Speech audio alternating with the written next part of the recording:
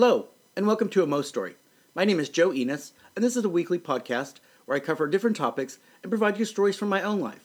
I'm a 47-year-old gay man, an immigrant from the Azores Islands, a brother of 7 siblings, a healthcare worker, a Seattle resident, and sometimes just a guy with a microphone ranting. Thank you for listening to A Mo Story. This is episode 18, part 1 of Ex-Boyfriends. I thought it'd be fun to discuss my ex-boyfriends and go into a little bit of detail about the relationships, their individual personalities, what happened, and just kind of some fun-natured discussions about ex-boyfriends. I always say, my ex-boyfriends are amazing. You should date them, not me. And I stand by that still to this day. If you'll remember from one of my earlier episodes, I discussed that I had met a guy on the phone sex lines by the name of Jay. And he and I dated. He was the first boyfriend I ever had. He was from Cleveland. I was living at the time in Boston and then went to Chicago. And we dated off and on for about, I would say maybe a year, 2 years. I was 22 or 23 at the time, and Jay was, I think, 30 at the time. And we got along really well, but the problem with the relationship was he lived in Cleveland, and I was in Boston first and then moved to Chicago. And so the distance kind of became an issue, as well as I was 22. And when I came out fully, I kind of wanted to, go out there and really do it with a bang. And I didn't want to have a boyfriend, unfortunately. And I know that it broke his heart, and he was devastated because we really liked each other, and he was great, and we got along really well. But it was just the timing, I think, on that. I was really young and not ready to be in a relationship with somebody that lived, further away, and it ended up ending because of that reason. Now, fast forward to present day. Jay got married and has been since divorced, and we still do speak on Instagram from time to time and send each other messages, so I still, keep in contact with him as well as you can. I know, kind of boring. The next ones get really good. Look at my eyes, but I turn away. Yeah, I was a slave to the hands of fate. Like I'm on trial just to clear my name. Easier to run, but I gotta stay. This is gonna haunt me until the day I die.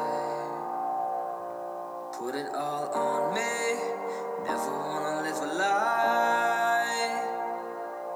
I'm sorry, didn't mean to let you go. If I'm being honest, was the hardest thing I've ever known. And I'm sat here by myself. Feels like I'm going through hell. I'm sorry. Shortly after I broke up with Jay, I met a guy by the name of James on a date from, I believe it was gay.com. So I met James, and James was nice, and we hung out, I think, for about maybe 2 weeks. And I had gone on a trip and came back, and he decided he wanted to pick me up at the airport. So I waited for him to come get me, and when he got there, he had something in his arms, and I couldn't figure out what the heck it was. Well, as I got closer, I realized it was a pug, a black pug that we named Emma. The problem was, I lived in an apartment that couldn't have dogs. So immediately, after only knowing James about a month, we moved in together because we had this dog that he bought me. Now, James was from a Long Island family, Italian, but his mother had remarried this very rich older gentleman and had a Porsche. They had a home on Fisher Island. They had a 64-foot yacht. They had all of the goodies, that a person could have with money. But his mother wasn't really in his life growing up because of the fact that she was chasing this older guy. And so he was raised kind of by his grandparents and his dad a little bit.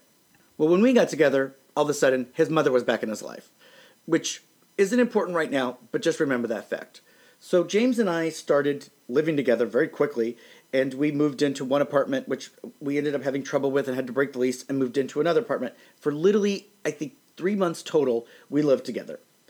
It started to get rocky. Things started to not, work because we were completely different people, and we didn't even really know each other.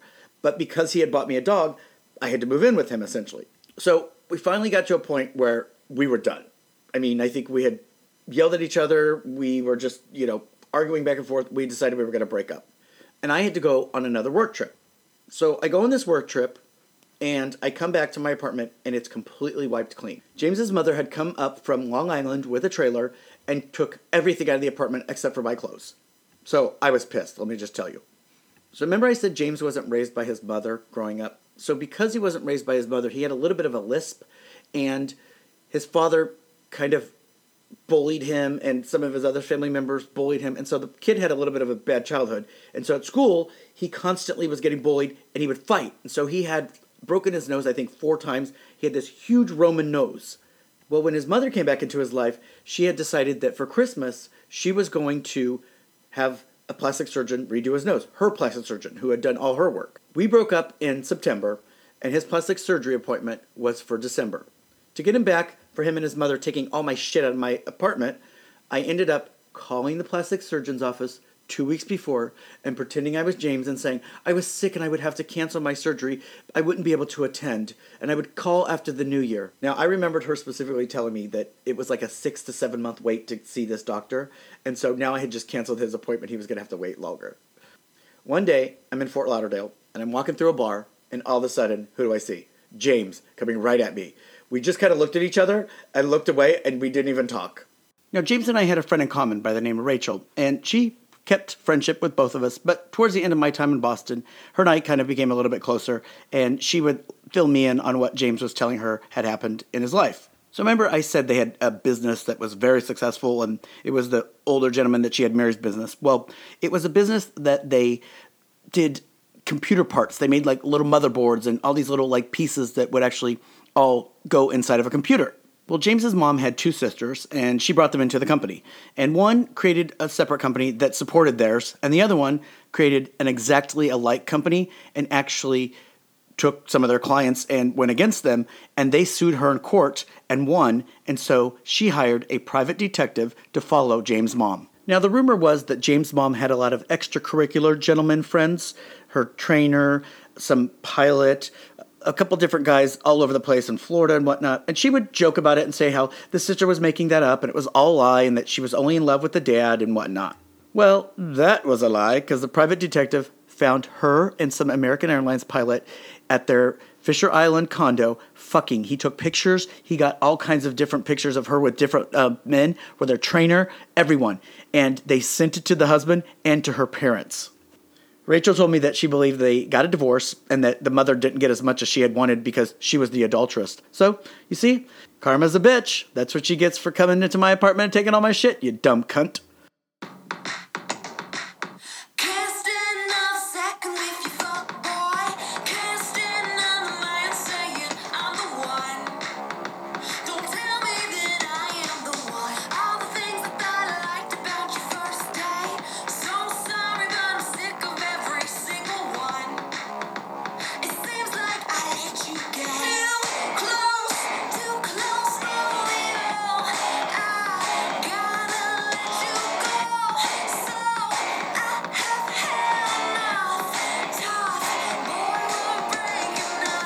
I've moved to Chicago, and I am about to start my advanced studies, and I meet this guy on Chicago M4M on AOL.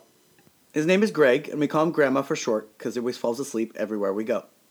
He had told me he was 38, I believe, and I was 23, and he was actually 41. And so I went to meet him. I went to his house. And I sat there, and we just kind of were talking and whatnot. And I had a baseball cap on, and eventually I took my baseball cap off, and we started fooling around and fucking, and it was like amazing and whatnot, and we instantly liked each other. But he said to me, "Oh my gosh, I'm so glad that you're okay." And I go, "What do you mean?" He goes, "Oh, I thought you had cancer because when you took your hat off, it looked like you had cancer pattern balding." Now, immediately, G, I didn't think was the most attractive person. He kind of looked like a sun-beaten little kind of Italian Jew, and he had this little bald spot in the back. But one, he was super funny and just a blast to be around. And 2, he knew how to fuck. So within 6 months, I moved into G's house. And G had bought this house for a partner of his who had died of AIDS. And I thought it was amazing. All the different things that reminded him of him, the artwork that was done by him. And he was always so impressed with the fact that I wasn't jealous or upset. And I said, "Why am I going to be jealous? That person is part of you. It's not like you divorced or something. They died. I mean, I don't care. And who am I going to compete with? A dead person? You'll never win." When I had met G, he had told me that he had never been in a monogamous relationship. And at that time, I wanted the Pottery Barn White Picket Fence monogamy relationship. And so he had gone to London, and he was on the plane. I think he said he was watching Anna and the King or something, and he started crying, and he sent me an email saying that he wanted to try. He definitely wanted to try. He used to call me the cutest boy in the world. So we started. I moved in, as I say, and we were happy as could be. I mean, it was amazing at the beginning. Within a year, we decided we wanted to buy a condo in New Orleans, and we did. And then we got a second dog. He had a dog that was like a mix named Frida, she was really cute. And then we ended up getting a little Boston Terrier named Molly Moo. We even got engaged and bought each other Tiffany wedding rings. After about the second or third year, we had gone on a lot of trips together. We were hanging out. We were doing everything together. It was amazing. I started to notice that Greg's interest was kind of sliding, and that also he had a lot of new friends in different cities and places that I had never met or heard about. The first was Matt Summers, the porn star. All of a sudden, he's really good friends with this guy in New Orleans and whatnot, and Matt Summers' boyfriend one time was there, and Matt wasn't, and the boyfriend slipped and said something about Greg fucking Matt Summers, which I already knew. One night, I'd gone out, and Greg was in New Orleans, and I had brought people back to the house for an after party, and one of the girls that came back, she was really well known in town, and she was a dealer, and she was hanging out at the house. And after everybody left, she said, I really, really like you, and I want to just kind of tell you something and be honest with you. And I said, what's that? And she said, I don't know how to say this. I'm like, okay, tell me. And she said, you're really delusional on what you think your relationship is with Greg. She then went on to say that Greg had, been cheating. He's got all these guys on the side, this and that and whatnot. And I was so embarrassed, and at the same time, I felt like an idiot because I kind of knew but didn't. And now it was like there in my face and everybody else knew except for me. Well, there was this guy online that I used to think was attractive, and I had messaged him before I met Greg, and then when I found out that Greg was fucking around, and he was never really that interested in me, but at this point, he knew that Greg and I were together, and he decided that he would talk to me online and sent me videos of him and Greg fucking. Greg, of course, denied it. He was in New Orleans at the time. I called him. He denied it. So that day, I got in my brand new Volkswagen Passat, the new one that had come out, and it hadn't changed its body style in 100 million years. It was that real roundy kind of cool one. And I went to Diesel Jeans, and I spent about $1,000 at Diesel Jeans on our shared credit card. I went to Louis Vuitton, and I think I spent probably $10,000 or $20,000 on luggage. And as I was leaving the parking lot from Louis Vuitton, I crashed my brand new car. I spent so much money at Louis Vuitton that year that they invited me to Sydney to see their new boat for their sail competition that they were doing. Greg continued to deny, and it just started to get worse and worse and worse. And so we decided we were going to stop dating. And I was getting my apartment, but it wasn't ready for like 15 or 20 days. And so I stayed upstairs and he stayed downstairs. Greg named my apartment the Stabbin' Cabin. And I'll admit, there was some stabbing that happened in that cabin. We had refinished our basement, and there was a door to the basement on like almost like the basement level, like a step below. But we never really used it, because right above it was the stairs to go into the front entrance. So one day, I'm upstairs, and Greg had gone to the gym, and I hear the dogs going ballistic. And so I come down the stairs, and I can't find them, and then I hear them that they're down in the basement. They're going ballistic down there. And I walk down the basement, and what do I see? Greg is fucking some boy that he had met at the gym. Oh, that was it. So I moved out very shortly after that, and became extremely angry with Greg, and just out of my mind, honestly. So I decided that I was going to make flyers, and the flyers that I made stated, "Have you seen my lost dog?" And they had a picture of Greg and his phone number, and it said, "Last seen fucking a brown-haired, brown-eyed boy in the basement." And I went to Kinko's, and I printed 350 of them, and I was going to take them to his work and throw them off the high-rise parking structure all over so that everybody could see them. As I was getting ready, for some reason, I thought to myself, okay, Joe, what's going to happen if you do this? Like, are you going to get in trouble legally? Like, you know that, like, you can't turn this around. What is going to happen? And at that moment, thank God, I talked myself out of it. And instead, I drove to Greg's house.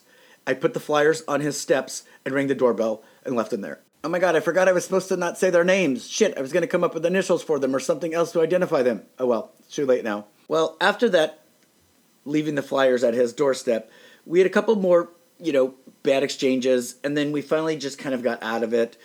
He would come to my apartment every now and then, and we'd fuck, and then we finally got over that part and just decided that we'd be best friends. Greg had an amazing relationship with all his exes. Actually, we would all hang out, and they used to call us the Stepford Wives. And I kind of just fit right into that as well. And still to this day, we all call Greg for advice and talk to him, and he is kind of, a friend and kind of a family member to all of us. I think at a point, he was probably my best friend after we split up. He has never had a relationship that ended where he's not friends with his ex. And I thought that was really interesting. But I tried to also act that way because you got to be an adult. You didn't get along or there was an issue or whatnot, but you can move forward and still communicate or act like an adult. When Greg and I were together, we came up with these alter egos. I actually did for each other. And it was that our names were Pussy and Morty Monfish, the Monfishes. And I have 2 kayaks, and I've named them Pussy and Morty Monfish. What happened to Greg? Well, Greg was a vice president for a large health system in Chicago. He was the marketing and advertising vice president. And they were going in a different direction than he liked, so he asked if he could leave, and they gave him a severance. He then met another guy, and they both bought a couple houses and remodeled them, and decided then at that point that they were going to go move to Miami. So he moved to Miami, and he did Teach for America, and he liked that until Teach for America asked him, or the school district asked him to teach science, and he was not a science major, so then he left that. He then proceeded to get yoga instructor training and open up a little yoga studio.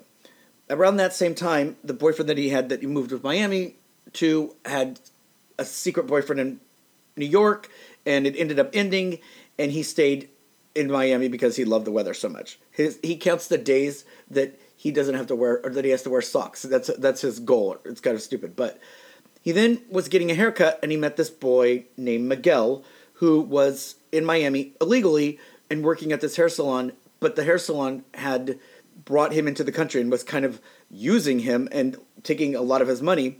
And so Greg was trying to help him at that point to get documented and whatnot. And one day Greg just went to go pick him up from the salon and said, you know what, we're going to the courthouse. And they went and got married. And he left that salon. Greg bought him a salon. And it's part of their salon and part of their yoga studio. This past year, Greg decided that he wanted to become a civil employee. And he ran for commissioner of his little town in Florida. And unfortunately, he didn't win. But he got a good percentage amount of the votes. So Greg is doing well, living in Florida, never wears socks, and just enjoying his life with Miguel. I'll never touch your body again.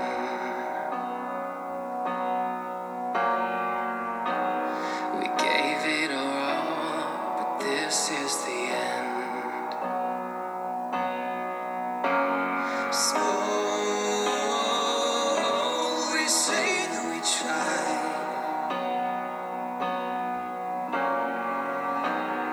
Watching you fade, I know it's goodbye. But I can't look away from you. I can't look away. After Greg, I met another James. James was a structural engineer who lived not too far from me and was really a nice guy. He was amazing. He was, I would say, probably 75% a bottom. And by 75%, a professional fucking bottom. That man's ass was always clean. I'm not kidding. He never, ever had a question whether or not his ass was clean or not. He was a pervert, which was great because I'm kind of dirty too. And he loved show tunes, and we had a lot of fun together. He loved martinis with blue cheese olives, which was kind of gross sometimes when you'd have to kiss him. But for the most part, he was a great guy. He was from Illinois. He had a family that was established there. And it worked out great for about a year. After about a year, I started to realize that James didn't know, like, how many siblings I had, or any of their names, or anything like that. And I had started to ask him, like, are you interested in meeting my family? Do you want to do this, do that? And he kind of was like, no, not really. And it just got to a point where I kind of felt like it was going nowhere.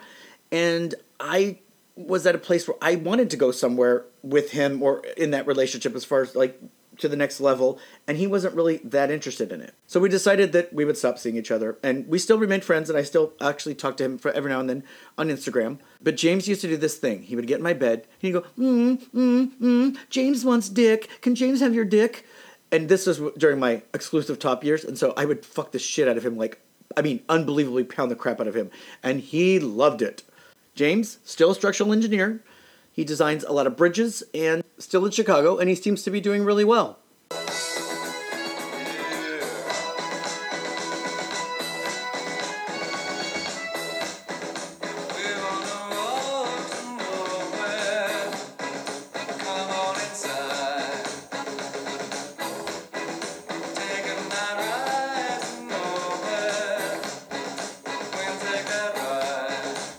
After James, I dated here and there, and I had what I called the 30-day hump, which meant I could not get over 30 days with any guys. It was the weirdest thing, and Greg used to call me the serial dater because I went on so many dates, and I started with dinners and eventually got to small coffees because they were that bad. Now, about a year or so after I stopped seeing James, I met the most recent long-term ex, whose name was Craig. Craig grew up in Wisconsin and was a vice president for a psychology university, and he lived in Chicago like I did. He had a condo on Lakeshore Drive, and mine was in Rogers Park. We met one afternoon when I was dog watching my friend Jason's little French bulldog at his place, and we went out to lunch, and then we ended up fucking, and of course, this was still when I was an exclusive top, and we decided we wanted to hang out a little bit more. This was the summertime, and I remember it was Market Days weekend because he and I hung out. The second time we hung out was at Market Days, and that's when he met Grandma and Jason, all my friends that lived in Chicago, on our second date, and we actually hung out till 1 or 2 in the morning, and we have a picture of ourselves holding, hugging right in front of a stop sign, and it was kind of our little picture that we remembered that was, our second date.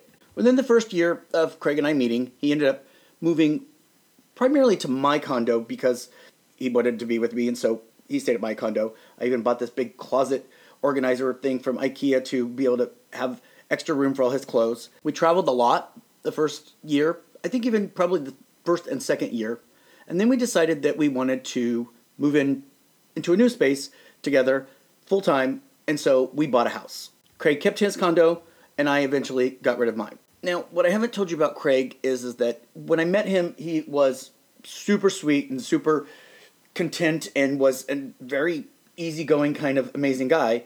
But what I didn't know was that Craig had been in a relationship prior to me that apparently somebody had cheated on him or something, and he became extremely controlling and possessive over everything that I did, read, or looked at. He had software installed on my computer so he could see what keystrokes I was doing. He would ask oftentimes who was texting me and want to look at my phone. He would contact me multiple times a day to find out where I was and what time I was getting home, just to make sure that I was not fooling around with somebody. For his work at that time, he traveled a lot as well, but he had cut back his travel so he could keep an eye on me.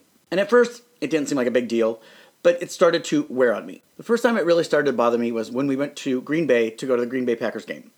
And Craig's family and everybody we knew was Green Bay Packers fans, and so it was a blast.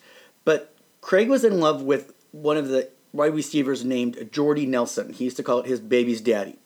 And when we got there, I thought that the kicker, Mason Crosby, was kind of cute, and so I was kind of taking a couple of pictures of everything and him and whatnot. That turned into probably a 2-week fight about Craig saying, well, I don't know why you like him.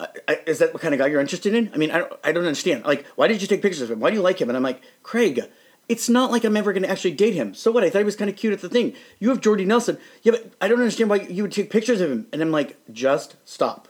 The next thing that Craig started to do was everywhere I looked, because I'm a very observant person. I look around when I'm eating, sitting on a table and whatnot, just to kind of see what's going on. Everywhere I looked, he'd be like, where are you looking? Where are you looking? And I'm like, Craig, stop. I'm just looking around. And he would constantly try to see where I was looking. Towards the end of the relationship, when I was being a jerk, I would actually start looking around in different locations, and he would try to figure out what I was looking at. Craig was also a mastermind of knowing how to kind of add new things that then would distract you from other things. For example, when we first met, the first 2 years, we would go to a lot of gay things. We'd go to Pride, we'd go to Market Days and whatnot. Oh no. After that, he was too concerned that I might meet somebody or leave him or something. So every year after that, oh, my sister asked us if we could go to the lake, or my family's doing something. It was always something. And at first, I didn't recognize it, but then I started to realize it. He also added things whenever the situation amongst he and I would start to get a little tense. He would buy something or have us buy something.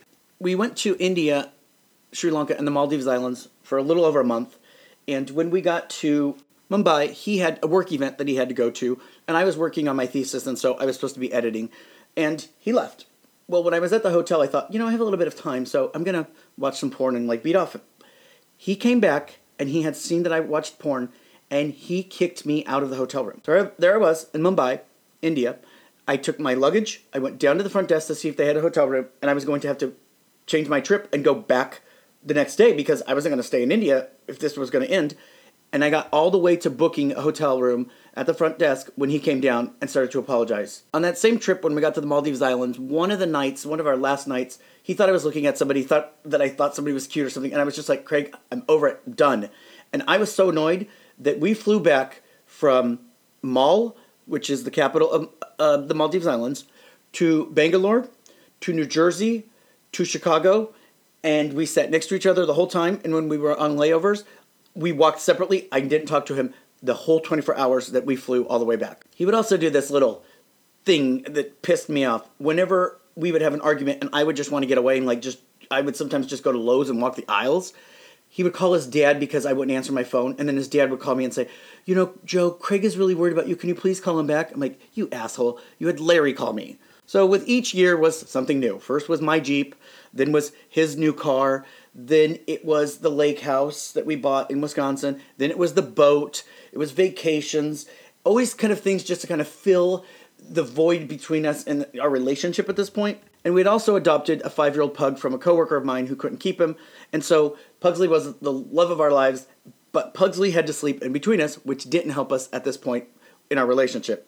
Because I had gotten to the point where his nagging so much about what I was up to, who I was talking to, who texted me, that kind of stuff, it started to turn me off so much that by the end of the relationship, I think we had had sex maybe a year before, if that, on a vacation. But I would look at him almost as if he was a brother or kind of with disgust because I had literally lost all sexual interest in him. And I can remember the events leading up to what happened. First, I was driving home from work, and I was talking to Grandma on the phone, which he met on our second date, and Grandma was always in our lives until he moved to Miami, and he apparently had driven by me, and I didn't see him, and I was laughing on the phone with Grandma. So when I got home, I got yelled at because he said that I give Greg, or Grandma, all of the good and joy in my life, and he gets all the bad stuff. Within that same week, I was running late at work. I was a manager at the time over an interventional radiology department at the University of Chicago, and there was an issue, and I was going to be running a little late, and so I let him know that I was going to be home probably about an hour after, I normally would get home. When I got home, I got accused of having sex with residents, with fellows. He had seen them. He knew that I liked them. They were all young and attractive. What was I doing? What was I up to? And I'm not kidding. It was just like, if I can't even go to work, I don't think I can do this. And we're talking 5, 6, 7 years now.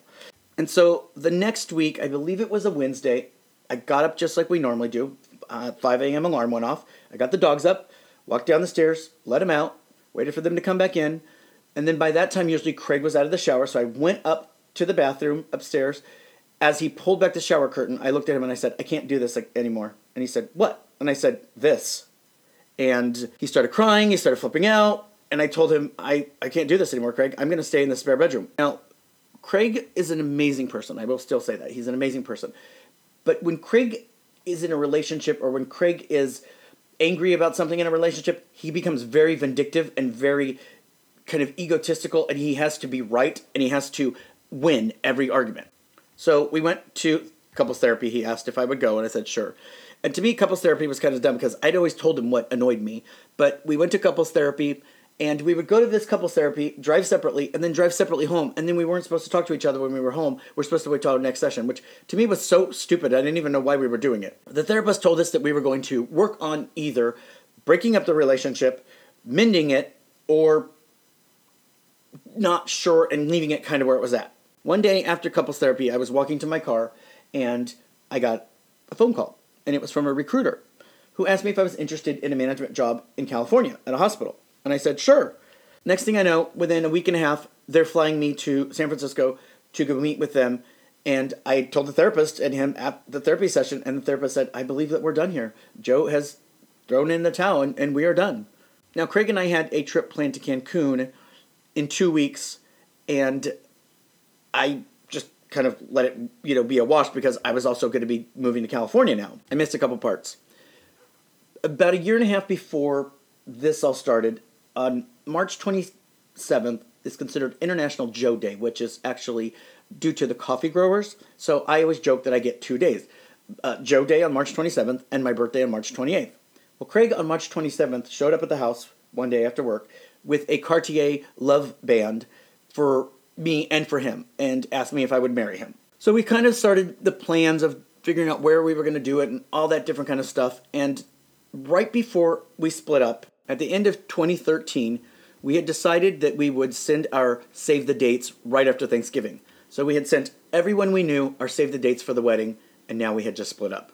So I had to write and call and tell people that we were no longer going to be having the wedding. I will tell you, that is the only time that my mother was ever excited about me telling her that I was ending a relationship or that something was going on in my relationship, because I told her that I would be moving to California, which is where she lives. And she was like, oh, that's so great, and I'm so sorry about the relationship. I decided that the week that Craig was going to Cancun, because he decided he still wanted to go on the trip, that I would start my trek to California. And I knew that if I wanted to try to take anything or if I wanted to negotiate anything, Craig was going to argue about it and say that it was his or that he didn't want me to take it, whatever. I even had to leave Pugsley behind because he loved Pugsley so much. And he was a good parent to Pugsley. So I literally packed up my Jeep and all I had was my dog and my clothes and a couple personal effect things. And that was it. I left the house behind, the lake house behind, the boat. And I had to pay for all those things in the end. But like Tina Turner said when she divorced Ike, you can take everything away, but don't take my name because I can make it all back. And that's how I felt. I wanted to get out of there at any cost, and I could make everything back as long as I was able to work. So what happened to Craig?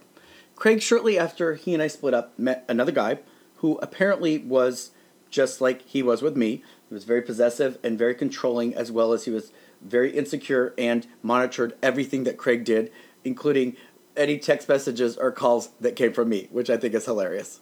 One weekend, Craig was up at the lake house, and he was putting the boat in the water, and he had really bad heartburn. He couldn't figure it out, so he went and got some Tums and all the other the other medications that you can take over the counter. And the next day, he still had this really, really bad heartburn. He couldn't figure it out. So he went to one of those minute clinics that are, kind of drop-in kind of thing. And the nurse said, just for shits and giggles, I'm going to do a quick little 3-lead EKG, which is not a lot. And she said, we'll see what's going on. After she did it, she said, excuse me, she left the room, and then she came back and told Craig, I've dialed 911, you're having a severe heart attack. Craig's family had really bad heart conditions in them, and he had 90% blockage of his main artery to his heart at that heart attack. He went to cardiac rehab, made a full recovery. He decided that the stress of his job was too much. He quit his job, and he sold the lake house and the boat because he said they both had bad memories. Here's another crazy thing that happened after Craig and I split up. I moved to San Francisco, and prior to moving to San Francisco, I had a coworker whose niece was known as an addict, and she also had multiple partners, and she was on her third pregnancy. Her first pregnancy, her mother adopted the baby. The second one, the guy that she got pregnant from adopted it, and now there was a third, and they wanted to find somebody to adopt this baby. And so they had asked if Craig and I were interested in adopting the baby. So we met with the mother of the girl, and she was super nice, and she was very interested in us adopting the boy. And the girl went on and had, her prenatal and all that stuff. And we ended up splitting up, and I left that job and kind of forgot about it. About a week after I moved to San Francisco, I got a call from the girl who was my coworker saying, they had the baby. Are you guys still interested? I'm like, Vicky, I have something to tell you. Craig and I split up, and I'm in a studio now in San Francisco. I can't have a baby. But I always think, wow, it's amazing sometimes how, the world just kind of hands you the weirdest little things right at the end. One more funny Joe and Craig fact. We would go on a lot of vacations, and we went to Aruba, and we went to these pools that were out in the middle of nowhere that you had to four-wheel drive over boulders. When we got there, there was a huge gust of wind, and as we opened the Jeep doors, it slammed the doors into the fenders and bent them, and I thought for sure we were going to be buying a used Jeep in Aruba. They didn't even notice.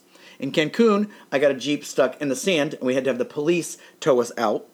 Another time in Cancun, Craig and I were body surfing, and we got pulled out so far that Craig started to hyperventilate, and we had to call for the lifeguards to rescue us with their surfboards and be brought back to the shore. Another time, we went to this natural place called Xel-Há, which was where the natural waters ended up into the ocean. That was really these cool pools and stuff and whatnot.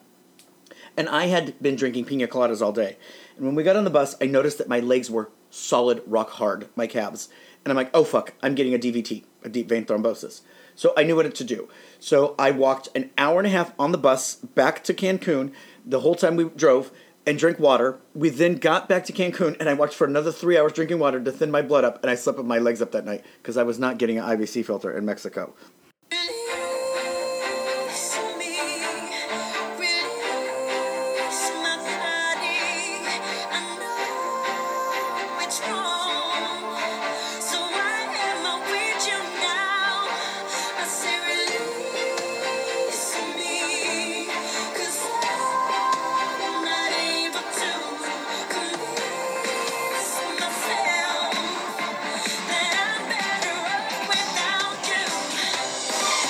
And because I didn't realize this was going to be such a long podcast, I broke this up into 2 separate parts, and this will conclude part 1 of episode number 18, X's. If you're interested, go ahead and listen to part 2 as it continues on into present day.